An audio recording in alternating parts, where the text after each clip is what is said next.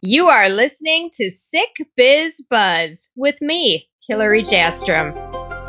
Welcome to episode 11 of Sick Biz Buzz, the sickest podcast for entrepreneurs who are chronically ill and disabled, and the only podcast of its kind. Relationships. We have to have them. They have to be strong. We need support to run our entrepreneurships, and that is exactly why we have two powerhouse coaches in our midst today. The one and only creators of Satori Prime, Elon and Guy Ferdman, better known as the Dream Chasers, and the creators of the Have It All podcast. I could go on and on about the gifts of these two men and blood brothers, and we will go on and on in just a minute. But it's important that you listen today to understand that your relationships have everything to do with the success of your business. Listen in today. It may be the key to open the door to your dreams. Please welcome my friends, media masters, and conscious coaches, Elon and Guy Ferdman.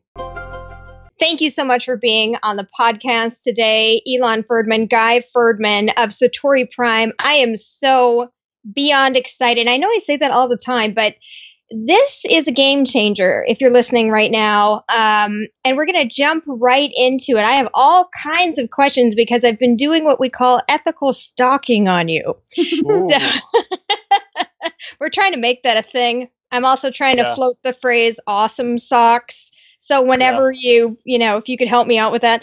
I'm sure all the men in Hollywood right now would love a little bit of that ethical stalking as part of their defense. Yeah. Whatever I can do, I'll take one for the team. It's fine. Totally. So let's talk about why the name Satori Prime. I did get a comment today that that is a kick-ass name from one of my friends. That's I like that. Thank you, friend. So I'll give you the funny story. This is Elon, by the way, and our voices do sound eerily similar, and that is because we're blood brothers. So Satori Prime, Satori is a moment of sudden enlightenment. It's a word that I fell in love with even in my finance days. And when Guy and I were looking to start a company, everyone at that time in the online marketing world was starting companies like Work with Joe XYZ or your name or something like that. But because there were two of us, we didn't want to do Elon and GuyFerdman.com, and our last name's not that sexy. So we're like, okay, we want a company name. And we just kept going back to the Satori, especially because it had this amazing meaning, but we wanted another word. So we ended up watching Transformers. The movie had just come out or something like that. Both of us loved Optimus Prime growing up. And we just said Satori Prime, and we're like, wow, that actually has a really cool ring. And then Prime was kind of like number one. So we're like, you know what? Let's go with it. And in 3 months down the road, we're on a training call, and somebody asks us, what does Prime mean? And I was like, you know what? I've never actually looked at the definition. So I type it into Google live on this webinar, and I literally jaw dropped as I'm reading this thing because it means a moment of greatest strength, vigor, or financial success in one's life. So Satori Prime together basically means a moment of sudden enlightenment to your moment of greatest strength, vigor, or financial success. And I was like, are you kidding me? That's amazing. I just want to be wrapped up in that nest all day long and that loving nest of abundance. That's fantastic. And people have such a hard time naming their companies, and this is you're just dripping with meaning. It's fascinating. And the Transformer piece of it is yeah, I mean, that's what I'm saying. I would love to tell you that we sat there painstakingly okay, this word and that. And then, no, it was just pure, dumb, unbelievable, serendipitous luck. It was boy energy. I love it. So let's do our elevator speeches. I'm not going to do mine because nobody wants to hear it. But Guy, I'm looking at you. Let's get your elevator speech going here. I've been on your About page because I was also ethically stalking you. And it looks like you've got a little bit of a different energy about you. You are a modern day shaman, a spiritual truth sayer. I am fascinated, and like my soul is getting all warm reading this. Lovely. I love that you said that about the soul. Well, how woo do you want to get with the woo? How woo woo are we allowed to be on here? I think we're gonna go woo times 7. It's like two Wong Fu, right? I don't even know that joke makes sense, but we'll go with it. Anyway, so I'm going to answer this in such a way that I've never answered it before. If when I do like past life regression type work with myself, what I have found is that I have like a very clear soul purpose, and lifetime after lifetime, I come here for seemingly one thing. That's to find truth, whatever that means. And it seems like my soul has been on this mission for like personal and global transformation for a really long time. I didn't really discover this about myself till I was about 19 years old, when I had like my own, quote unquote Satori moment. And it came, I guess, relatively early in my life. And from that moment, I've just had real clarity around who I guess the role I wanted to play on this planet, and how it is that I want to interact and impact with people on the planet. So for me, where I see a lot of people kind of going down this specific line of mastery, I am really expansive in terms of looking for, I guess, different like transient ways that really affect change in people's lives. And that could be anything from like studying neuroscience to going to sit in the jungle and doing ayahuasca and plant medicine work with shamans. And because of that, it's given me like a really holistic view, an ability to kind of dance with what people are struggling with. And that's why a lot of people will come to us like, you're like, all right, what's your elevator speech? And somebody will say, well, I'm a love coach, or I'm a this coach. And Elon and I really don't have that. We have this like holistic approach where we're like, all right, tell us what you got. What's going on in your life right now? How would you prefer that it is? And let's look at what's between you becoming the person that can be a specific way, that can achieve those kind of goals, or even greater than maybe what you perceive that's possible. And let's look at that and kind of get into this dance together. So we have this really interesting approach to coaching. I think it's also really interesting when you see us do it together. Elon will often say that we kind of share a mind.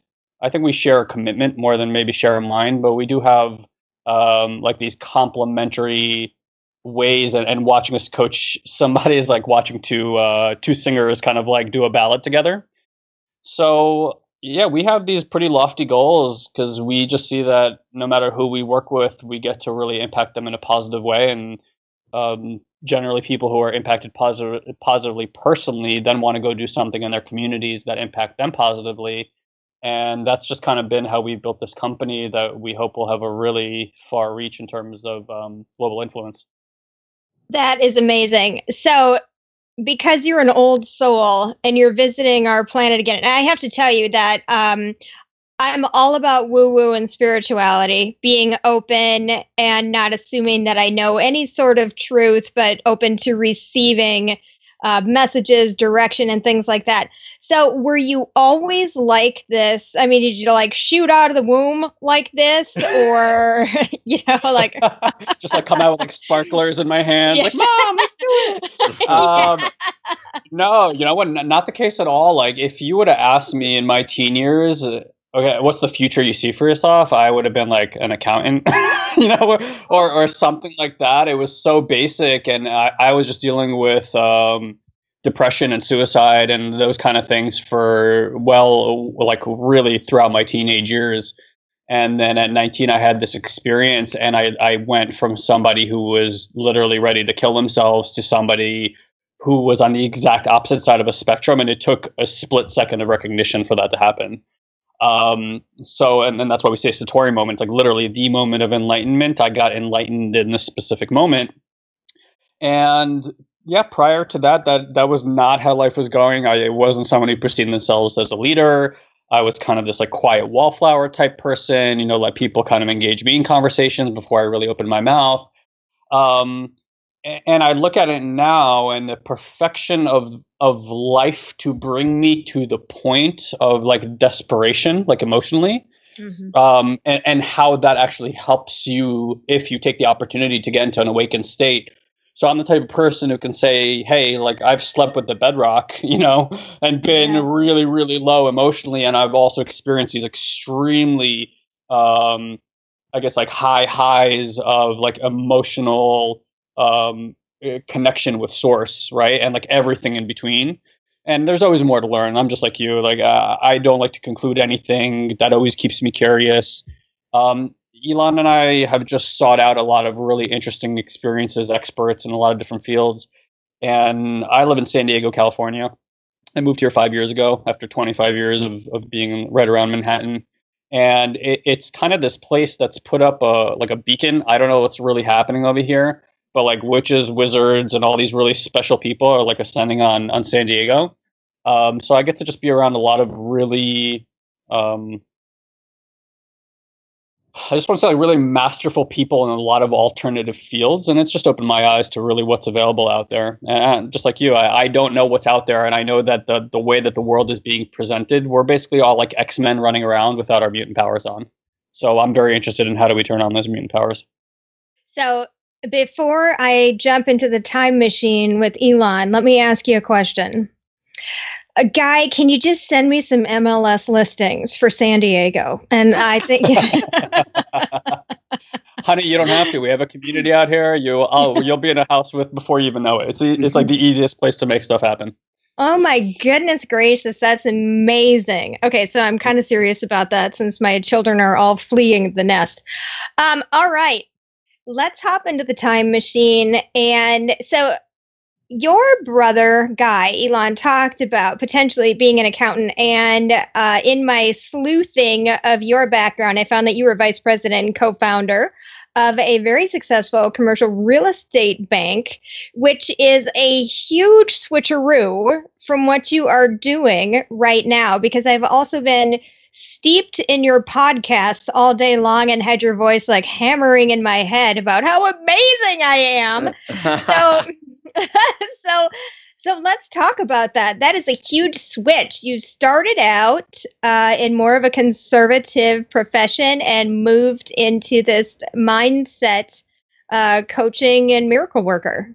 Yeah. So it wasn't actually that far of a jump as the timeline would say, because during the time that I was in the finance world, so I started down that path in about 2004. But in 2003, that's when Guy and I first did our first seminar. That's when he was talking about, he like broke through habits of depression and all that kind of stuff. So after he had gone through that program, I was like, okay, I have to see what this is all about. And I went in, and at the time I was going to go to law school. My life was perfect. I was dating the girl of my dreams. I was in love. I was graduating college, like the whole thing. And I took this course, and it literally felt like being unplugged from the Matrix. And so Guy and I, for the next probably 7 or so years, even Guy actually worked with me a little bit in the finance company that I was part of. For that 7 years, we were making money doing the finance stuff and then helping our soul, feel fulfilled and happy and all that stuff by actually coaching people. And so we got really, really well trained in how to be incredible coaches. And we were doing it for free for probably like 5-6 years, or maybe even more. And wow. Then when we lost everything, that company shut down. I went through foreclosure. I went from living it up to living on unemployment checks. It was a surreal experience. And at that time, a guy goes to me, hey, I know you're still trying to figure out what you want to do, but like maybe we go into business together. And I was like, dude, I don't even have like 2 pennies to rub together to my name. I don't know that this is the time to start a company. He's like, yeah, well, this, and this. And we ended up starting a company. And the whole idea was we always wanted to be coaches. We just didn't want to be on the street going, hey, do you need a coach? Anybody that needs a coach, et cetera. And so we realized marketing is kind of the ticket. And so with that being said, we dove into marketing world, and being the trainers and coaches that we always have been, started developing marketing trainings and things like that. And it was during that process that I think both of us looked around and go like, wow, like people would actually pay us money to coach them. Like the stuff that we've been doing for free for 7 years, people are actually going to pay us. And quickly we learned that, yes, that is the case. And so we kind of always knew what we loved. What we did was we actually learned some skills that have allowed us to build a business around what we love. And so while I would like to say it sounds sexier if I was like, I jumped from finance into coaching, it kind of a weird way to say that. That makes sense. It's a segue. It was a logical segue, but then it also absolutely. It combined, with your talents and your gifts and your intuition too. So I think you have to go willingly into something like that in order to be so successful. The one thing I'll add, and I think this is really important for people who are in the process of starting a business, in the time that Guy and I needed money more than ever in our entire lives was the time that we let money drive the least amount of our decisions. Yeah, I would be in total agreement with that. You're finding your passion and the money follows. That, and I know that is really difficult for people to get their heads around. Yeah. Look, I had, at the time when Guy approached me, I had a baby on the way. Our first child, like my house was in foreclosure. I wasn't able to pay our mortgage. I was living on unemployment checks.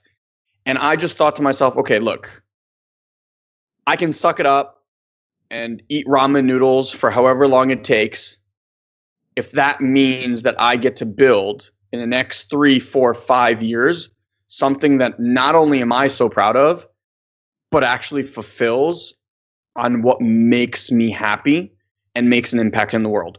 Or I could just as easily go get some other finance job and make money and like be someone's, desk jockey and whatever. And I think we all have a choice. I just think those that reach success as entrepreneurs all go through that one moment where it's like, I'm either all in or I'm not. And when the guy showed up on my door with the foreclosure papers, that was my, ironically enough, all in moment. That's that juxtaposition. I mean, I think people are so fear driven and they look at that immediate need that they can look right past. They look right past exactly what they need to do. Yep. And so I think it's just fascinating from that standpoint. Speaking from the perspective of being a chronically ill entrepreneur, we're going to switch gears a little bit. Sure. There are multitudes of mind blocks in this community. First of all, I just want to give a little shout out to data. So as of 2015, according to the CDC, roughly half of the American population has a chronic illness. And for a variety of reasons, could be environment, could be genetics, could be whatever. A lot of these people are driven to work for themselves. And when that happens, when this becomes an emergent situation, there are all kinds of terrors that rise up within them that try to prevent them from doing their best. And I want you both to think about what you would say to people, because what we also try to do in a community of inclusion is note that we're not that special. And that doesn't that doesn't mean we don't have unique qualities. It means we all have something. And because we all have something, we can return to having the ability to control our lives and to control our blessings and empowerment. So it is even possible to overcome these physical and emotional challenges. So keeping that in mind, that there are people that wake up every day frustrated. They are dealing with sometimes physical agony. They are distracted by these challenges that are keeping them from working in their purpose. How do we start to remove some of those blocks? Big question right there. Well, let's start with a few distinction understandings here. I think the two that are really important to discuss, or at least to begin this discussion, is how is it that people are perceiving reality, right? A lot of people are just like they're living in a particular state. They're taking reality as it's being presented, and that reality is being presented through media, through movies, all sorts of media. So if we start looking at like the biological systems, there's two things that we need to know about how we test and perceive reality. The first is through the five senses, pretty obvious. And the second one is through agreement, meaning if people agree that something is true, then it must be true. And if we test these theories of how we're experiencing reality, we'll find that there are some massive cracks in there, right? Like at some point, we all agreed that the Earth was center of the universe. At some point, we all agreed the Earth was flat. And through that agreement-based reality, there were certain actions or inactions that we could take, right? Like people wouldn't get in ships and go past the horizon for fear of falling off the Earth. Today, we know that to not be true, right? So we have to imagine that even in today's time, there are many, many things that we agree upon that we live inside of the reality that are just not true. So why am I saying that? I'm saying that because when people I think are dealing with mental health issues or any kind of health issue, there's some kind of agreement, right, about how to deal with that from a psychological perspective, from a physical perspective. And anybody, for me, I don't know if you can say this across the board with every case, there's like if 50% of the population, is dealing with some kind of chronic illness, then there's something bigger at play there, right? There's something driving that half the population is dealing with some kind of illness.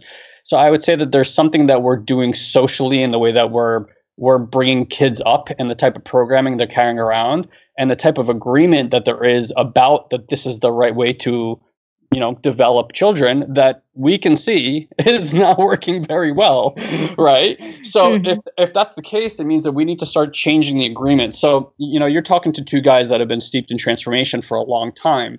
And I could tell you one of the things that does not work for people around transformation, like you go to a Tony Robbins event, if anybody's been to one of those, or to like a network marketing event, like these events that really like pump you up.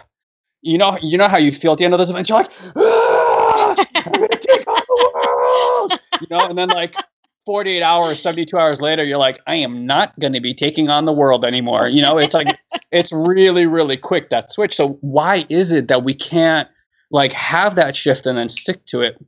One of the things that we got to get is that we got to start taking responsibility for the way that it is that we're training people in our environment. So from the moment me and you shake hands, you might ask me my name, you might ask me what I do, the elevator speech thing, right? Like the very American thing to do.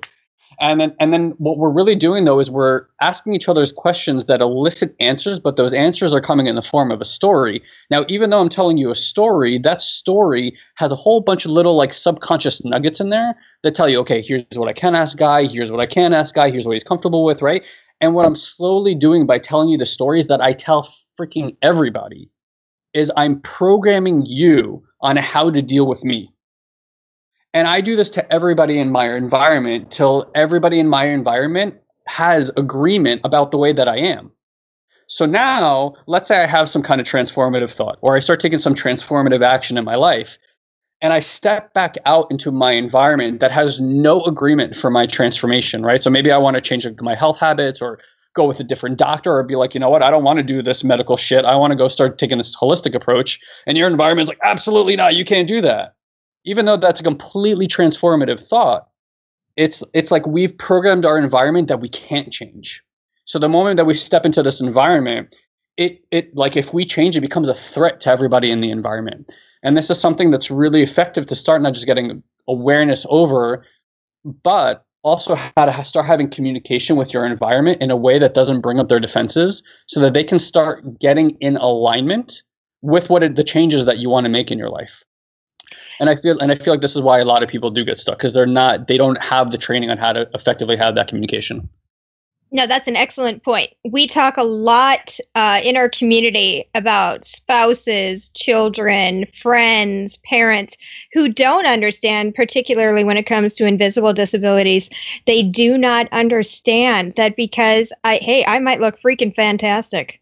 I might have my hair done. I might have my makeup on point, but my limbs are burning inside. When I get up and walk, I look like a day drinker. So they may not understand that, or they may see that, well, you're functioning okay. You're alive and you're kicking and you're all right. And it's very hard to have a conversation with somebody. I am very fortunate. I don't have that. My relationship intensely deepened when I got sick. And in fact, it was the event that I needed to go through in order to begin a much larger healing process. But the majority of people, and I'm not saying like I'm done. I'm not saying like I'm finished. I'm enlightened. It's an ongoing process. But a lot of people that I talk to are depressed and say, what's the point?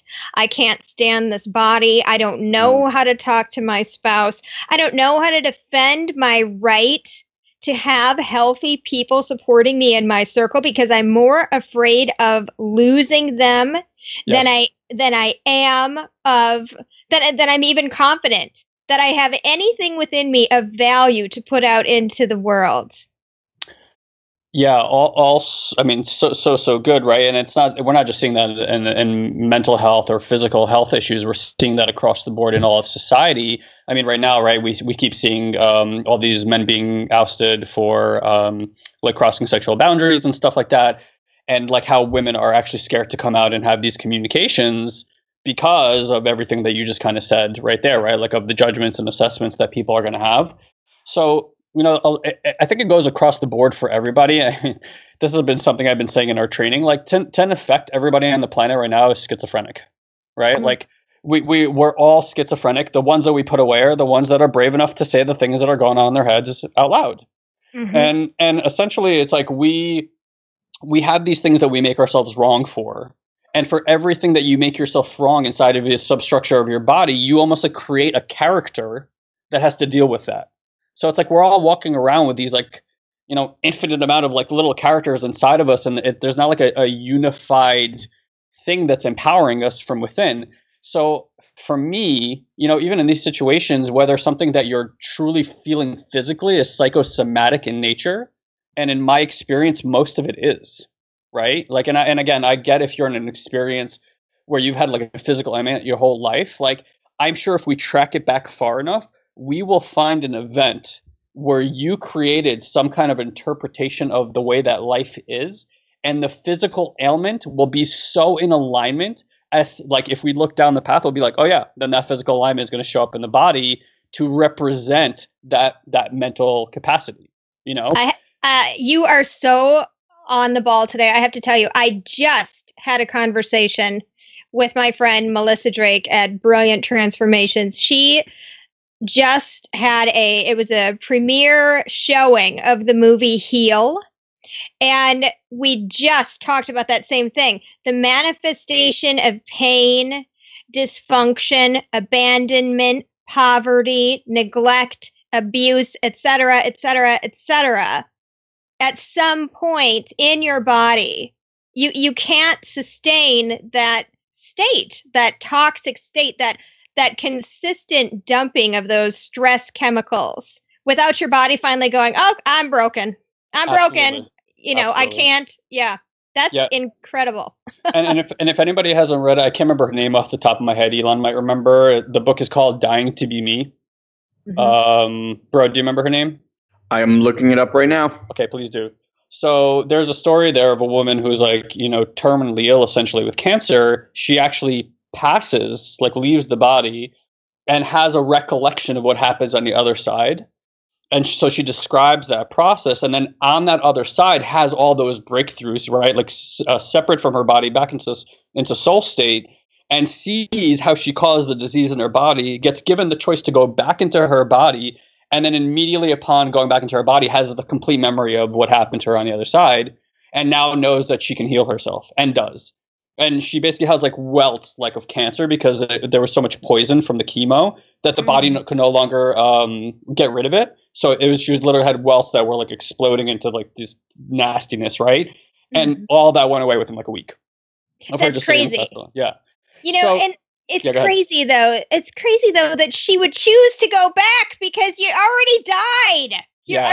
Like you want to go through that again. That's my biggest fear. I have to say, like, the pain and the agony of dying. That's my biggest fear. It's not like walking over into the other side. I'd much rather be surprised and hit by a semi, and then you like have to like adapt and be like, "What? I'm really dead." So I'm surprised that she came back to tell people about it. Well, a few good books for you to read then. I would say Dying to Be Me is a great one, especially around fear of death that I think we all have. By the way, it's by Anita Moorjani. Exactly. Yeah, I could remember her last name.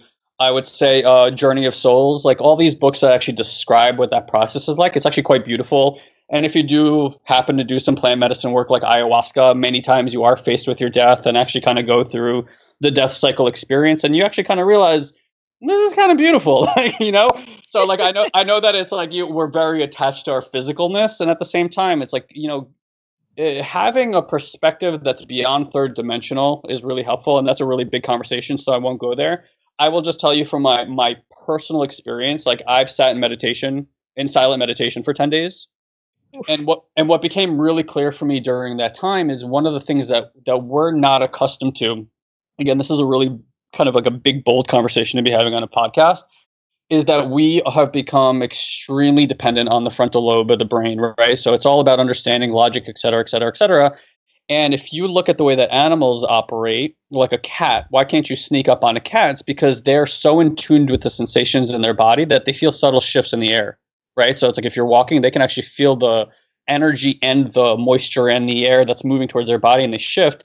And this is why in Indonesia years ago, when that typhoon came, a whole bunch of people died. You know what didn't die? Not a single animal, because all the animals can feel the energy of that wave coming, and they're like, we're out of here, right? So we get to retrain ourselves to start adapting to use both systems at the same time. Now, what I saw from my personal experience is that when you start tapping in to the sensational part of you, we could call that the subconscious part of yourself, you're actually connecting the mind and the body. And every part of you that's in trauma right now is because you have some kind of judgment about it, and you're either craving to have more of something in your life or you're averting something in your life. And both of them are causing disease in your body. Okay, so I want to boil this down right now. We've tried to do as much prescriptive content as we can. So you are on what I call a different color. I don't say people are on different levels. Sure. They're on different colors. And some people are a different color than you. And so they might be unable to kind of apply what we're talking about. Now, I am freaking beyond fascinated and will continue ethically stalking you. However, I want to do a little role playing right now. Okay. I want you to be the patient. Okay. One of you, it doesn't matter which one. I want one of you guys to be the patient. Just raise your hand and tell me who's going to be the patient. And I want to facilitate a conversation with a toxic person in your life. Let's say this person is passive aggressive. They're not supportive. They don't believe you. I want us to have a conversation and try and move forward so that we can actually give people a model of beginning to talk and break the cycle. Super good. Bro, you go ahead. Okay, so you want one of us to be one of these people? Yes. Here's my recommendation. Why don't you be the person, because you know kind of what your audience is struggling with, okay. And then either Guy or I can actually like coach you on a specific issue. I think that'd be awesome. Yeah. All right. Okay, great. So I'm the patient, and I'm going to pick a tough one. I'm saying I'm talking to my husband. Now, again, this doesn't apply to my beautiful deacon. He's been amazing. I'm just talking to my husband, who's a jackass, doesn't get me, doesn't believe me, makes me feel guilty because I can't take out the trash, etc. Okay, we're talking about those things. So there's a lot of, I'm just gonna say, honey, I just feel like we're not really on the same page about this. I know it's hard to have you understand what I'm going through, but the pain is real. My fatigue is real. I feel guilty that I can't help out. And then when you get angry, that I feel even more guilty. So I mean, it just seems like you're mad at me. So how do we have a conversation about this? It just, I mean, do you believe me that I'm sick? Got it. Awesome.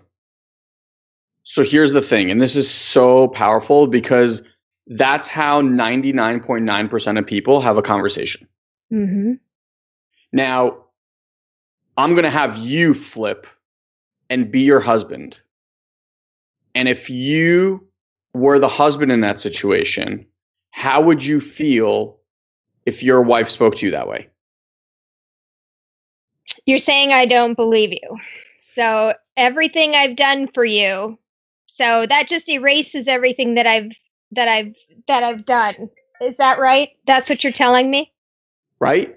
Now, so immediately, even in the way that you've positioned it, and I get that you were doing, like, I can look that your intention was obviously in the right place and you're really looking for a solution and all that stuff. And the person on the other side of that is going to feel one thing and one thing only, and that is defensive and unappreciated.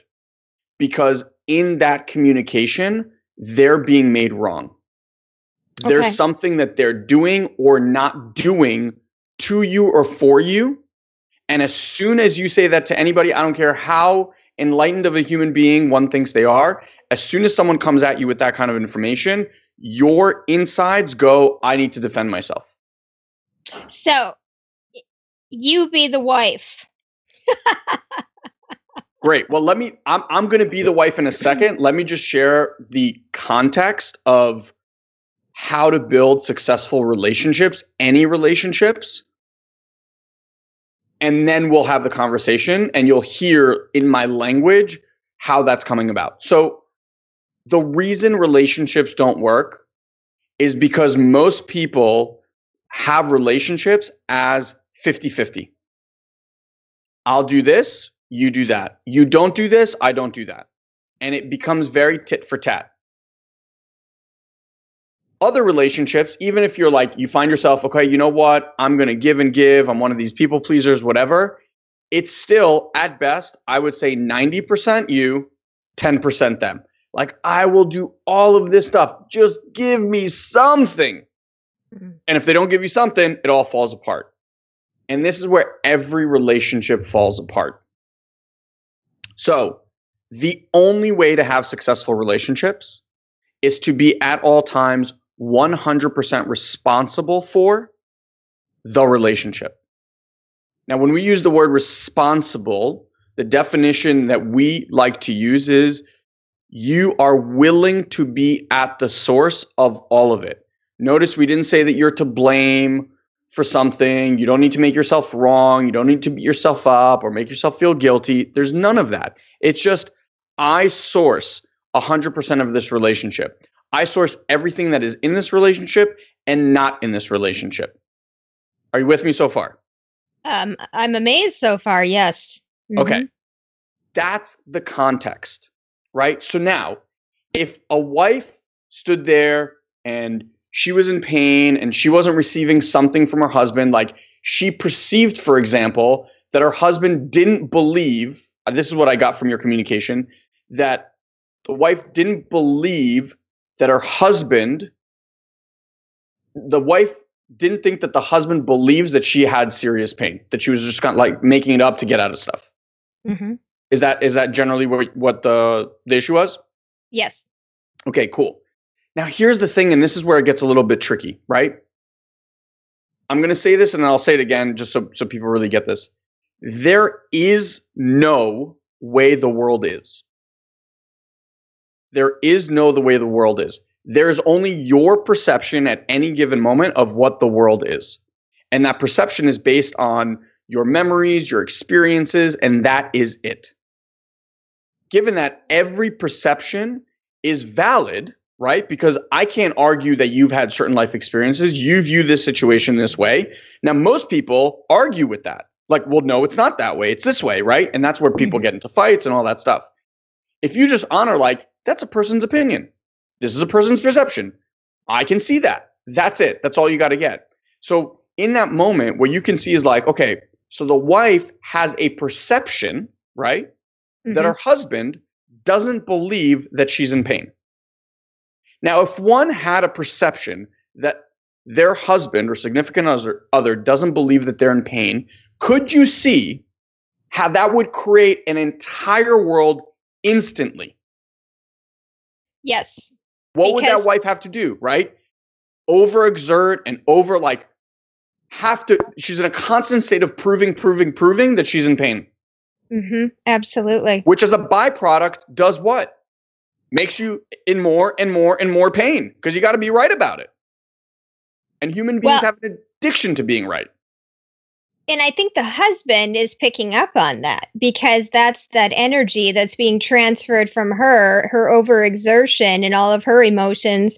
And he's picking up on it, even if she doesn't say a word to him. Exactly right. Because energy is everything. How many times have you walked into a room and a couple have fought and they open the door and they're like, hi. And you're like, ooh, what the hell happened in here? You know, they don't have to say anything. You just feel it. Right. So we human beings have the sixth sense that we have is the ability to feel that energy. We don't know why sometimes, like you walk into a room, it just feels wrong. You don't want to be there. You leave. Sometimes you put on a piece of clothing and you take it off and you're like, I can't wear that today. And if someone asks you like, why, you're like, I don't know, it just doesn't feel right. That's that intuition. That's that gut. So back to the husband and wife, right? So like we get that because of this perception. And here's the thing, like her husband may have said something. He could have said something so innocuous and that wife made that thing mean he doesn't believe me. Mm-hmm. And the second that happened, a whole world got created. And because she didn't communicate at that time in a simple manner like, hey, hon, you just said this. I perceived it to mean that. Is that what you meant? Like in that moment. Imagine if she just said that in the moment. Her husband would be like, babe, no, not at all. This is what I meant to say. And she'd be like, oh, okay. And all of that would have been gone. But that's not how we operate. So let's deal with the perception being there. So the first thing she gets to get, or anybody gets to get, is I'm 100% responsible for the perception I have of the world. And that perception of the world creates my feeling, creates how people respond to me, creates my emotional state, my thoughts, all of it. I can own that and I can be responsible for it. So the conversation would go differently and it would go something like this. Honey, so I was sitting here and I realized that I have this perception. And it happened because of this, and this. And I think I made it mean this. And because of it, I have this perception that you don't believe that I'm in pain. And I know that's not what you mean. And I know that's probably crazy. And it's been creating all of this emotion inside of me. Now, what do you think your husband's going to say to that? He's gonna feel terrible for her that she was in pain and feeling like she couldn't reach out and that she was just suffering. Exactly. Now, what does anybody want, right? They want someone's listening. They want someone to accept them. They want someone to love them, to support them, right? Now, she's put this riff in the way. She becomes responsible for it. He is like a mush at this point, like, oh, baby, no, because he gets to get all soft and, be chivalrous and all that stuff. And then she's like, wow, so here's the thing. I'm giving that up. Here's the perception I want to create, right? I want to create that you're an amazing, supportive, generous, listening, whatever she does, husband. Mm-hmm. So here's what I'm going to do about it. And you just create like one little action step that you can do together. The second she says that to him, it's going to open an unbelievable conversation, right? Because the other person on the other end is not defensive. They're like, oh my God, you want to know the best way to start a conversation? Let me tell you how I've been an asshole. That's it. Like people are like, oh, please do share with me, right? It just opens up this different type of listening and different kind of conversation that allows for, now this couple gets to co-create what their relationship gets to look like. And maybe that opens up to a conversation like, well, honey, how do you feel supported? Like, what is it that I do that has you feel supported or loved or accepted? And on the vice versa, and these are the best questions you can ask anybody that you're in a relationship with. How do I make you feel supported? How do I make you feel loved? How do I make you feel accepted? Conversely, How do I not, when do I not make you feel supported, not loved, and not accepted? You want to know keys to the castle of how to have an amazing relationship? Answer those questions to each other. And then they now get to build this whole thing. No one gets to made feel wrong. The intention is like, hey, we want to manufacture and create a kick-ass relationships. And we know that we're human, and we know that things are going to happen. And we get to discuss them openly. And so the next time her husband does something, she is acutely aware of the fact like, oh, wait, he told me that he loves me, believes me, etc. So now, do I really get to choose that he doesn't believe that I'm in pain? And if I have that thought, can I be open and say, hey, you know what, John? You just said this thing. My brain went into this perception mode where, again, I kind of felt like you didn't believe. Is that what you meant? No, honey, I meant this, this, and this. Okay, great. Just wanted to know. Done. These are really important habits to have in a relationship. And I think it's really vital as you go into conversations like that to be in a place of safety with each other. So you're going to hear some truths about yourself that are difficult to hear, and you are instantly you will want to defend yourself. And I'm not like that. How can you say this? It's really important. My husband and I have had similar conversations where we have talked from the I perspective of I feel, like you said, you can't argue with how someone's feeling or their experience or whatever. And when you ask those questions of what is it that I'm doing to not support you, you are going to hear the truth. And it's not to tear away at your soul. It's the necessary maintenance that takes place in a relationship. So, absolutely killer content. I mean, I want to just add something in there. Sorry for cutting you off, because I think that's really important, because people are going to listen to this and be like, oh, I'm going to go have a conversation with my husband. And then it's like, now all they're hearing is like negative feedback. So look, for me, we live in this world that really believes in positive thinking. And positive thinking to me is like taking like a shit pie and putting a whole bunch of whipped cream on it. Like, I don't care how much whipped cream you put on this shit pie. Guess what? It's going to taste like shit. So going into these conversations, what we're talking about here is, where Elon was like half joking, but there's a lot of truth in it, like starting a conversation by saying, hey, I've been an asshole. Because part of it is going in without like, hey, here's what we need to change, or here's what you need to change before I change it. It begins with the deliberation of, hey, look, I've noticed that I've had this perception. It has this impact on me that I really don't like. It has this impact on you that obviously is not working for you either. I'm owning the fact that this is how I've been operating, and I'm going to let that go. And let me tell you what I'm actually committed to. And once you say that new commitment, then that person has a choice. Like, they're either going to be aligned with that commitment or be like, hey, look, I'm really happy you come to that place. No, I don't want to play that game with you. And you have to kind of be ready for both. And like 99.9% of the times, if you're going to share like a new commitment with somebody after you've owned up to, like taking responsibility for something, they're going to play along because they're going to be like, that's great. That sounds way better than how it's been. That's actually dealing with the shit pie, right? Because most people are like sweeping stuff under the carpet. And then they want to like pretend like, well, let's just build a new structure on top of that. But it's like, you can't build a new foundation on top of one that's crumbling. And we do see this across all of society where we have structures like, politics is a perfect place to see this, where we're creating new laws all the time. And it's like those laws are being created to support laws that are no longer working. So now instead of like letting those laws just kind of fall away and be like, hey, guess what? Those laws didn't work. We tried it. It's like we start creating other ones to almost like create other support structures to support structures that are no longer working. Does that make sense? It does make sense. It's like we're, again, not dealing with the shit pie. And then, just on the heels of, it can feel very threatening to enter into a conversation like that. So last week, I had been just a Krabby Patty to my poor husband. I had just cranky and whatever. And, we are real people with real emotions. We might sit there and we might say empowerment and positivity and motivation, and here we go. But we have real emotions every single day. We're dealing and not dealing with. We are living with another human being. And we have decided I'm going to take responsibility and I'm going to care about this other human being. I'm going to be vested in this relationship. So, an easy way to diffuse a situation before you walk into it if you're not feeling, so secure. And I'm not talking about from a physical place of safety or an emotional place of safety. I'm not talking about engaging with an abuser. That is not what we're going for here at all today. But if you have a pretty strong relationship for the most part, and maybe you've kind of, fallen out of the practice of actively loving each other, one thing that might work is to go first. I went first last week and I approached him, put my arms around him and said, I haven't been loving you right.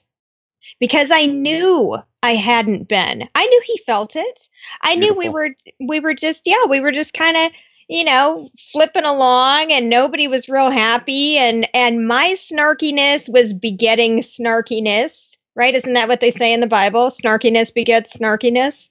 So that is something that you can do, is go first and say, this is what I've noticed I've been doing. I take responsibility for it. And now I hope that helps to take down some of those defensives and have a more open conversation. So you guys, blowing my mind. I don't think there's anything left upstairs right now. I think it's just like a wasteland with one tumbleweed kind of blowing around. We could keep going for hours. This is fantastic. For the people who are listening and who are struggling, take a moment, re-listen if you need to. Understand that you can make these changes in your life. Sometimes we need help. Sometimes we need modeling. Sometimes we need role playing. Sometimes we need examples. But always we can make a change. So, gentlemen, let's talk about how people can get in touch with you and exciting news that you have for our Sick Biz community. Awesome. So, we wanted to do something really, really special. So there's two things that we're going to offer you guys here today. The first is we have an app. Think of it like a Coach in Your Pocket app. You can get it either on your iPhone, or if you have an Android device, you just go into your iTunes store or your Google Play store, type in Satori Prime. It's called Satori Prime Have It All. And you can gain access to that for free right now. The other thing that we're doing specifically for the Sick Biz community is, Guy and I, if you enjoyed this conversation, you want to know how to have these powerful conversations, whether it's with somebody else or with yourself, right? A lot of people, when they're starting business, you're going to come up against money conversations. You're going to come against overwhelm conversations, fear conversations, things like that. And so we put together a course. It's actually a 10-part course that we're going to give you access to. We're selling it right now for $297. And I had a conversation with Hillary, and I love this movement and I love what she's doing. And we're going to actually offer the Mindfluence course for you guys for free. So if you head over to satoriprime.com/sickbiz, on that page, we'll give you all of the instructions. And all you have to do is enter the coupon code SICKBIZ, one word, no capital, just everything lowercase, and you will actually be able to grab Mindfluence for free, specifically through that link and through that coupon code. So it's just our way of giving back and hope that makes a huge, huge difference for you in every area that matters the most to you.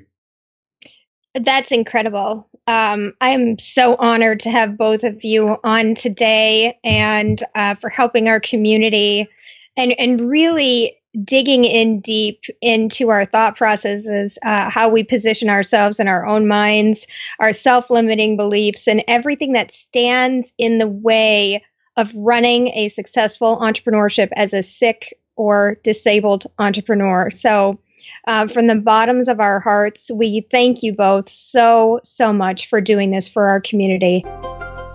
Blown away. Were you blown away too? Did you learn new methodologies for talking to the people in your life and improving your relationships? I can't stress enough how important it is. So This is an episode that you can revisit time and time again to have a better understanding of what you need to do to take care of your relationships and in turn to feed your entrepreneurship. And don't forget to sign up for the Sick Ass exclusive offer from Elon and Guy Ferdman, made exclusively just for you, the Sick Biz community, to help you in your business with the deepest coaching insights you have ever seen. We have more information at sickbiz.com. Don't forget to subscribe to the Sick Biz Buzz podcast, wherever podcasts are available, and check out our Sick Biz site, sickbiz.com, which is just teeming with guest posts from peeps just like you, people overcoming their physical and mental blocks on the daily. And if you would like to talk to someone about getting help for your business, or you're just looking for a little bit more support from a community who understands you, please drop us a line at sickbizco@gmail.com. That's it for today's episode. I'm Hillary Jastrom. Thanks for listening. Be well.